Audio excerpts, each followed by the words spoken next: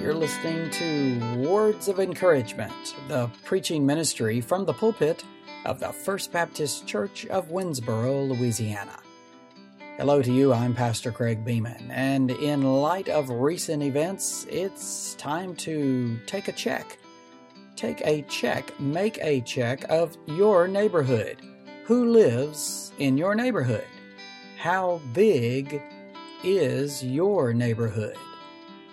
Today's topic on Words of Encouragement. How big is your neighborhood? How big is your neighborhood? And for those of you who are real smart and can figure out where this picture came from, I'll give you a tissue or a piece of candy, maybe, if I can find a piece of candy. No, but this picture of a neighborhood, I added, of course, the homes there. And there's great joy in this place today because we're able to be here in this place again. And there's nothing like this comfort again, to be able to be comfortable again, to be able to be. I know some of you are not in your regular seat, and you're very Baptistic if you're uncomfortable because you're not in your regular seat. You are certainly a Southern Baptist, but you might get a different point of view, in various ways and various definitions of that phrase this morning. But not all of us are here, and that's okay, and that is all right. Things aren't what we would consider normal yet. I mean, we understand that. But guess what? The normal that we have been living in, that we were living in before all of this happened, is still not close even to the godly normal that we're going to have to get used to when we get to heaven. Because it's going to be different up there. I mean, we think, oh no, another change? Well, you know what? It's not going to matter. When you get to heaven, you're not going to be whining and complaining because we had to change. You're going to be glorifying the Lord, and you're probably going to be dancing around a bit. Ooh, dancing around? Yeah, you might. It just might happen. Some friends of ours have a little boy, and he was running around the house with his hands raised and saying hallelujah. And I told the wife, I said, you may have not had a Baptist. You may have had a Pentecostal. And for those of you who are Pentecostals who may hear me say that, you know me, and you know I love you. But we have fun with that. Several of my Pentecostal friends, we actually have fun talking about that. But it's going to be a new normal. I hate that phrase. But it's going to be different when we get to heaven. But it's going to be right when we get to heaven. That's what it's going to be like. It's going to be correct. And we're going to be glad when we get there. But when we get there, I'm afraid there are going to be some people that we see there that we did not get to know, but we may recognize them as, hey, I live not far from them. Or, hey, I used to see them at the store. Not going to give any store a little free advertisement there. But, you at the mall, our mall here in Winsboro. You may remember them from there, but you may not know their names because you chose not to get to know them.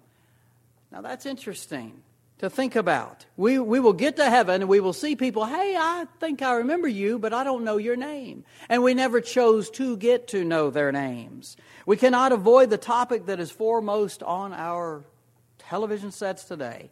And I'm not talking about the virus. Tired to think about that.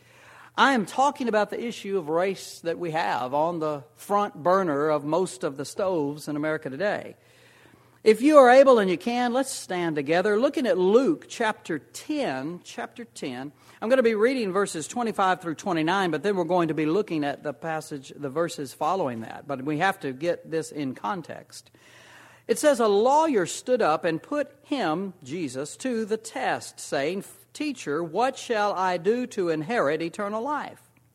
And he said to him, What is written in the law? How does it read to you? And he answered, You shall love the Lord your God with all your heart and with all your soul and with all your strength and with all your mind, and your neighbor as yourself.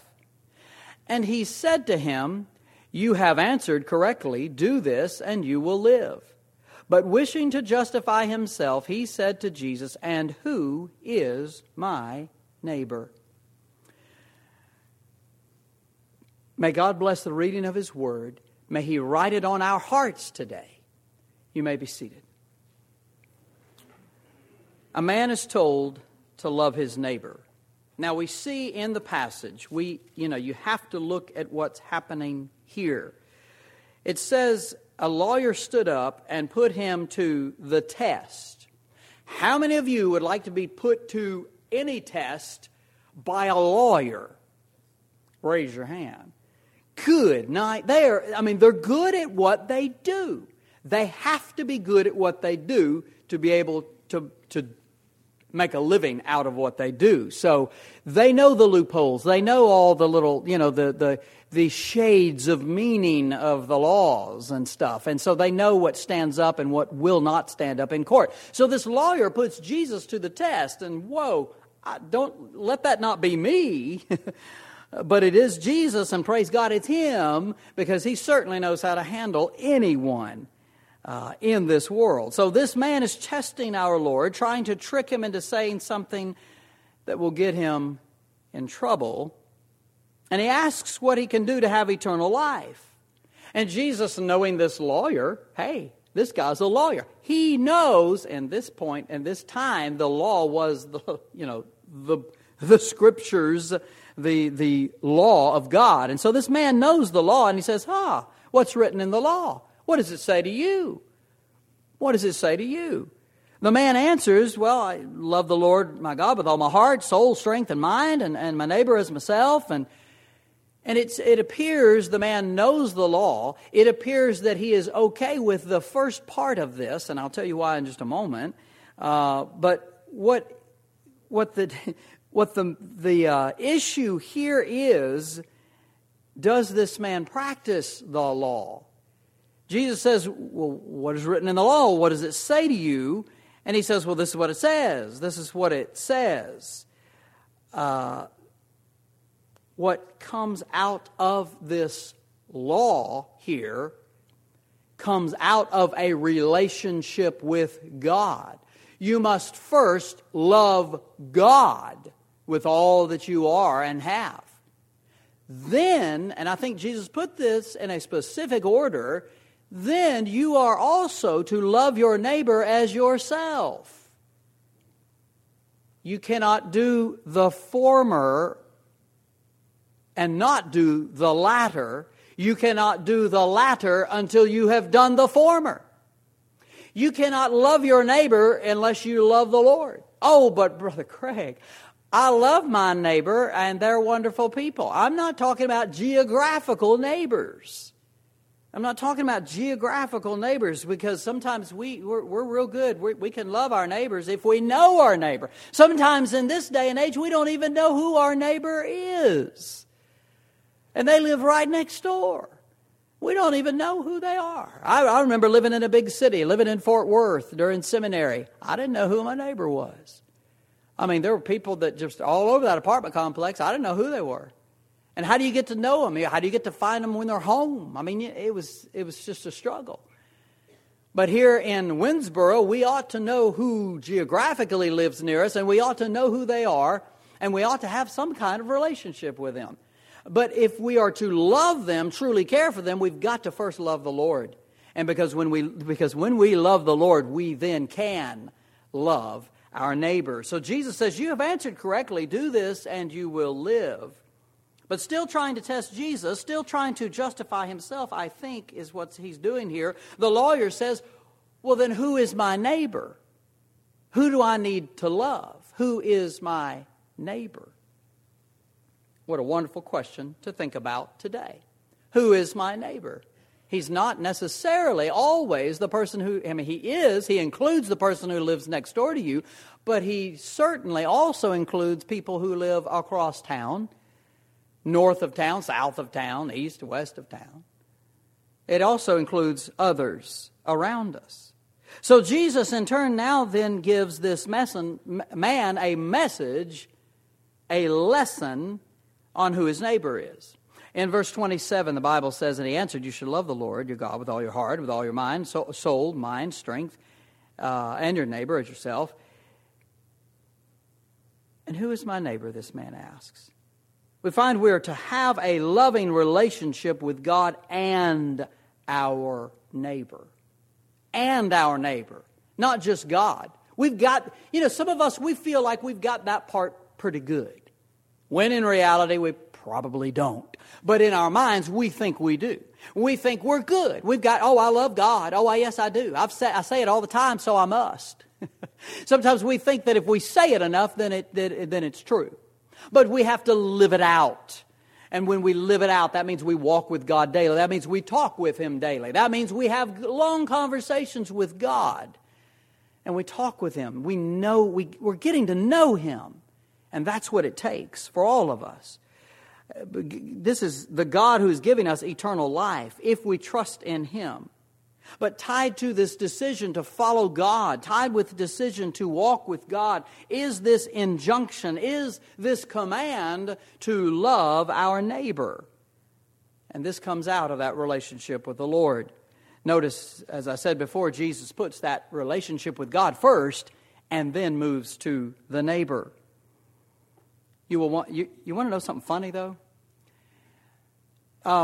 As long as we pick our neighbors, who our neighbors are, we can love them till they die.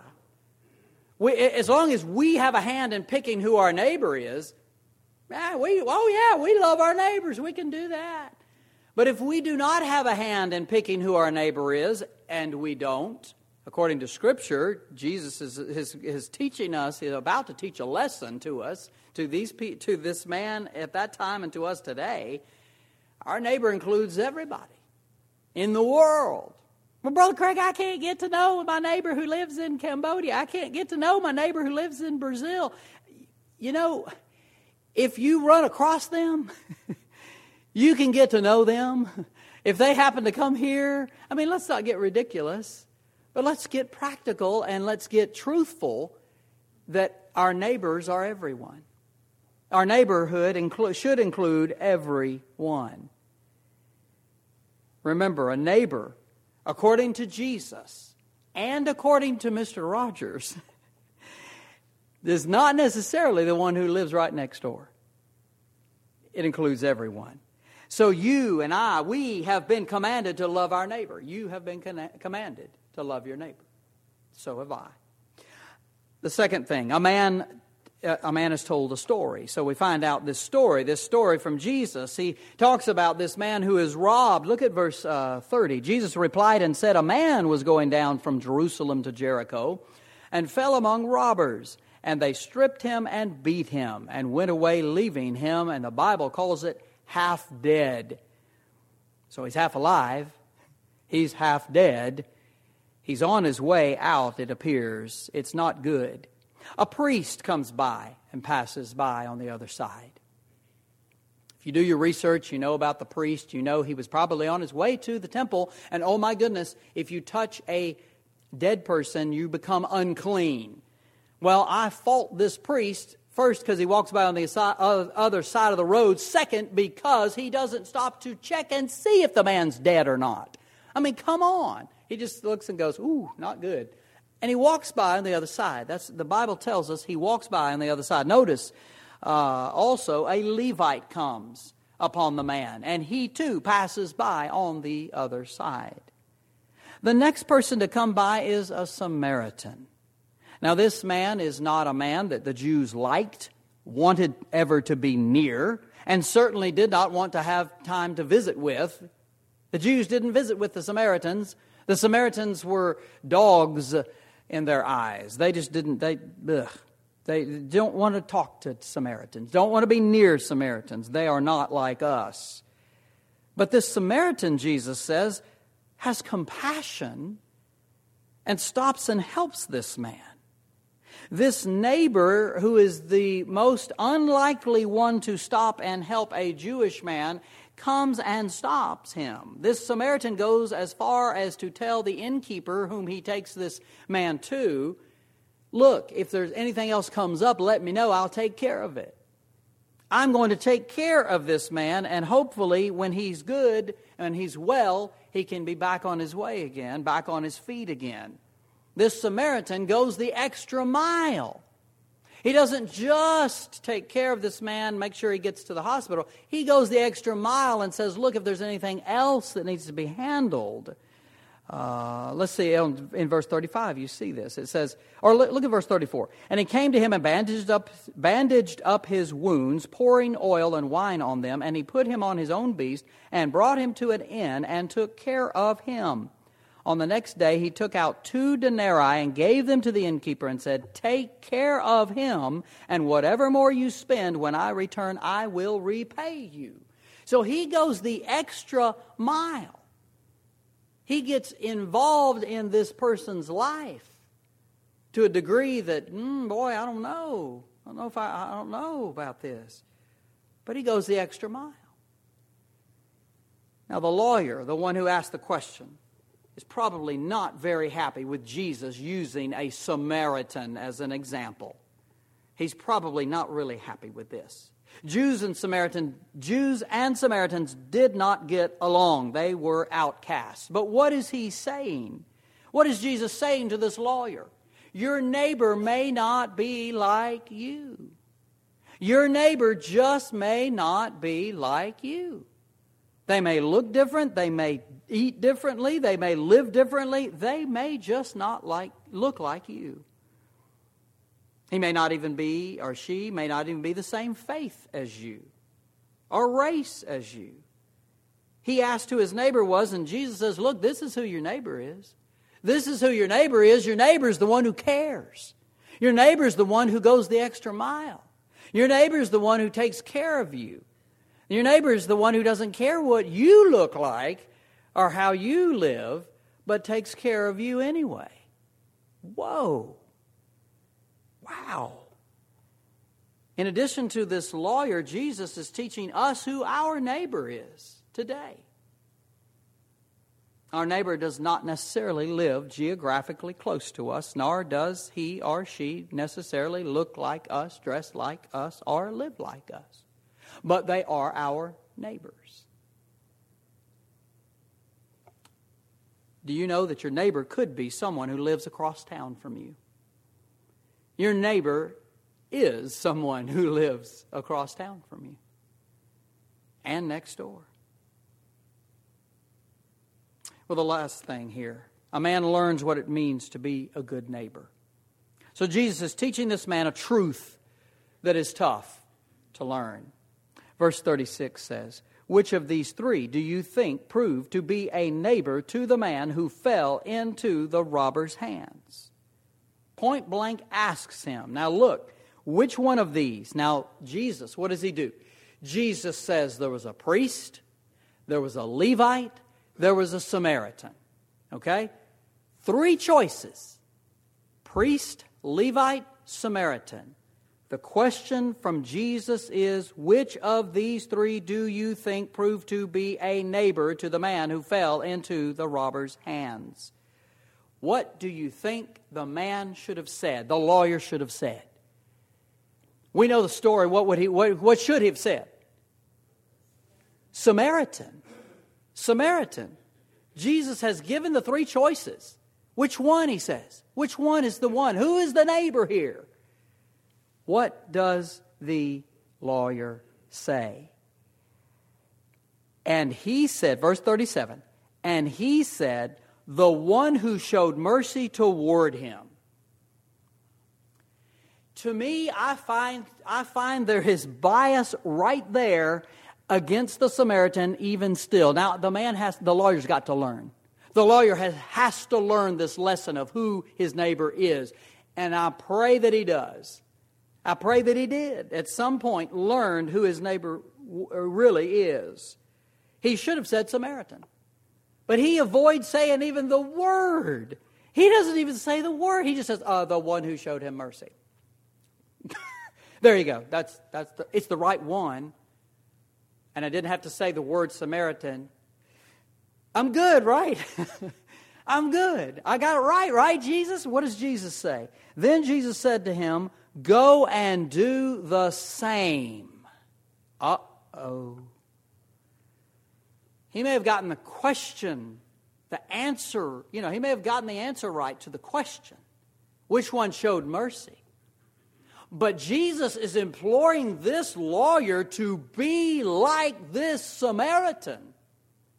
He's saying you need to be like the one you don't like.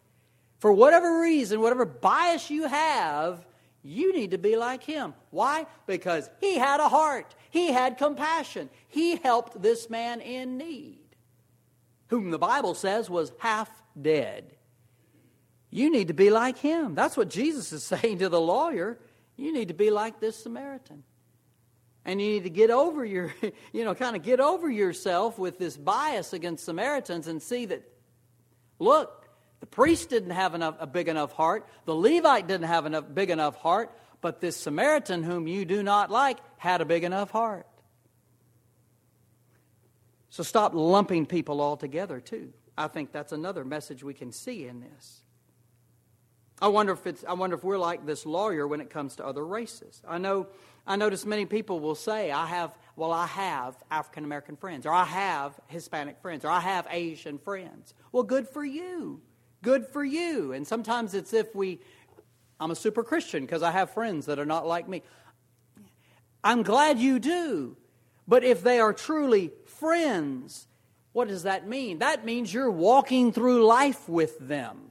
That means, as the phrase goes, you do life with them. That means you have them over to your house. This is not just, when I see them, I talk to them. I'm nice. I'm talking about, look, if you're really friends with them, you're going to the movies with them, you're having supper with them, you're inviting them over to your home because they're truly friends. Jesus is trying to say to us, this Samaritan was a neighbor to this man who was not like him. This Samaritan did not care that they did not share the same culture. He saw a man in need, and it appears he took care of this man until he was okay to be on his own again. That is what it means to be a good neighbor. That is what God desires of us. That is what it means to love another person and to show them love. We're to be the ones who are in this world who show care and love to everyone, no matter what they look like, no matter what they believe, no matter how they dress. I encourage you, as I encourage myself today, to expand your neighborhood. Grow your neighborhood. Learn to allow people into your neighborhood who may not be like you or look like you. Look, I have had some of the most fascinating conversations with the people who are not like me. And I'm not talking about race necessarily. I'm talking about people who see life differently, who see issues differently. And my goodness, there is a gold mine for us out there among people who are not like us that we can learn from. We can dig into that mine of gold out there and we can learn something about ourselves and about other people. One of the most exciting things for me was when I was in high school and Dieter from Belgium showed up in our classroom. Also, Hans showed up in our classroom from Germany. And Peter, I think he was actually from Germany as well. But boy, that was exciting. Why was it exciting? Because, I've never been able to interact with people from other countries before. This is exciting. I got to talk to them and ask them, well, what do you do? How is class in how is the classroom in your school, in your country? Now that's an eye-opener. They walked in class, they sat down, they sat straight up, they looked forward, they waited to be taught. Don't worry, because by the time they left, they were just like us. Throwing spit wads, misbehaving, sitting back in the chair, lounging all over. Oh, we infected them, don't worry. I actually felt bad at the end of the year. I thought, oh man, what have we done to them? Are they going to go back to their school and just be the dropout? I mean, are they going to be the one that just gets kicked out because they went over to America and got infected with Americanism and that, the way we do stuff? Goodness. And I know.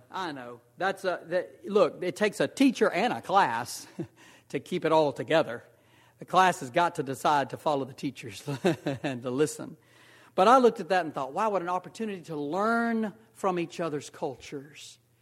And if there are people, there are people in our own community that we can learn a lot from if we will take the time, expand our neighborhood, and allow people in to our neighborhoods, our spiritual and even physical neighborhoods, that just makes it a little bit bigger and a little more accepting.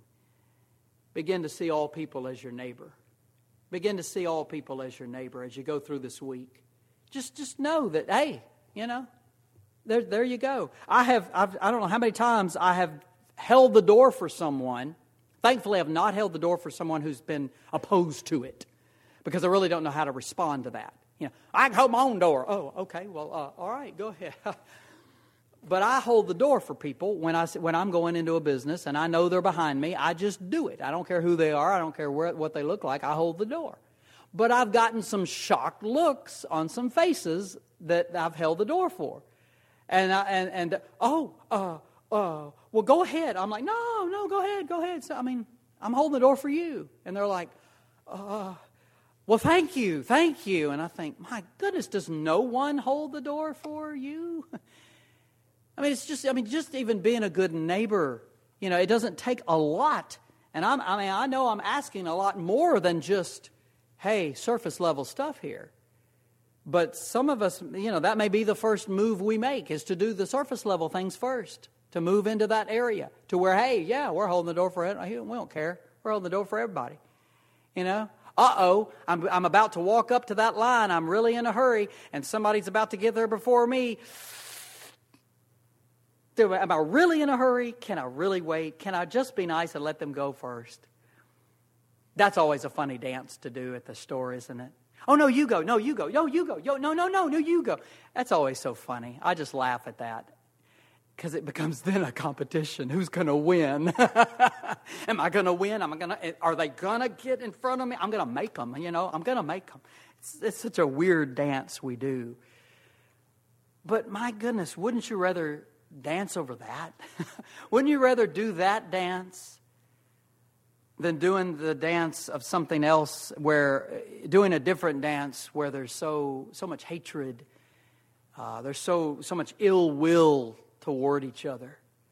We as Christians truly can make a difference in our world and in our community. We can do it. And it doesn't take a whole lot. The children of God should be able to be the ones who stand up on higher ground and see all people as those whom God loves, but also back it up with action. And that's where the difference comes in. Backing it up with action. The Christian backs up the words he speaks. Our people notice and say, bunch of hypocrites. They say they love everybody. They say they treat people the same. But people are watching. And they want to see it. They want to see if it's true. They want to see, is the love of God truly dwelling in the life of a believer? They want to see it. We've been commanded to love our neighbor. We must know that our neighbor is someone who could just live right across town or downtown, north of town, south of town, east or west. Question is, will you love that neighbor? Will you love that neighbor? Please do not nod your head today. Make that decision. Make that decision. Will you love your neighbor? Because, listen, the Christians are the ones who can change the world if we will share the gospel. If we will speak about Christ to our neighbor. If we will show them how they can have Christ in their hearts. If we will do that, God can change the heart. And that's His business, changing hearts. And so I really get troubled when people say, well, we need more laws. Laws, we can get all legalistic about all that type of stuff, but that gets crazy. I'd rather follow Jesus and allow Him to lead me and show me what I need to do, what I need to say, how I need to act. That's a whole lot easier for me than to have to remember all the laws that some people want on the books that tell us how we have to treat people. Good night. Follow Jesus. Allow Him to lead you. God is a big God, and He certainly has a big heaven, and He certainly wants people to be there. But He's the one that changes hearts, and He's depending on us to share the good news. And that's how hearts are changed. Hearts aren't changed because a law was made. Hearts are changed because somebody opened their heart up and allowed God to change it.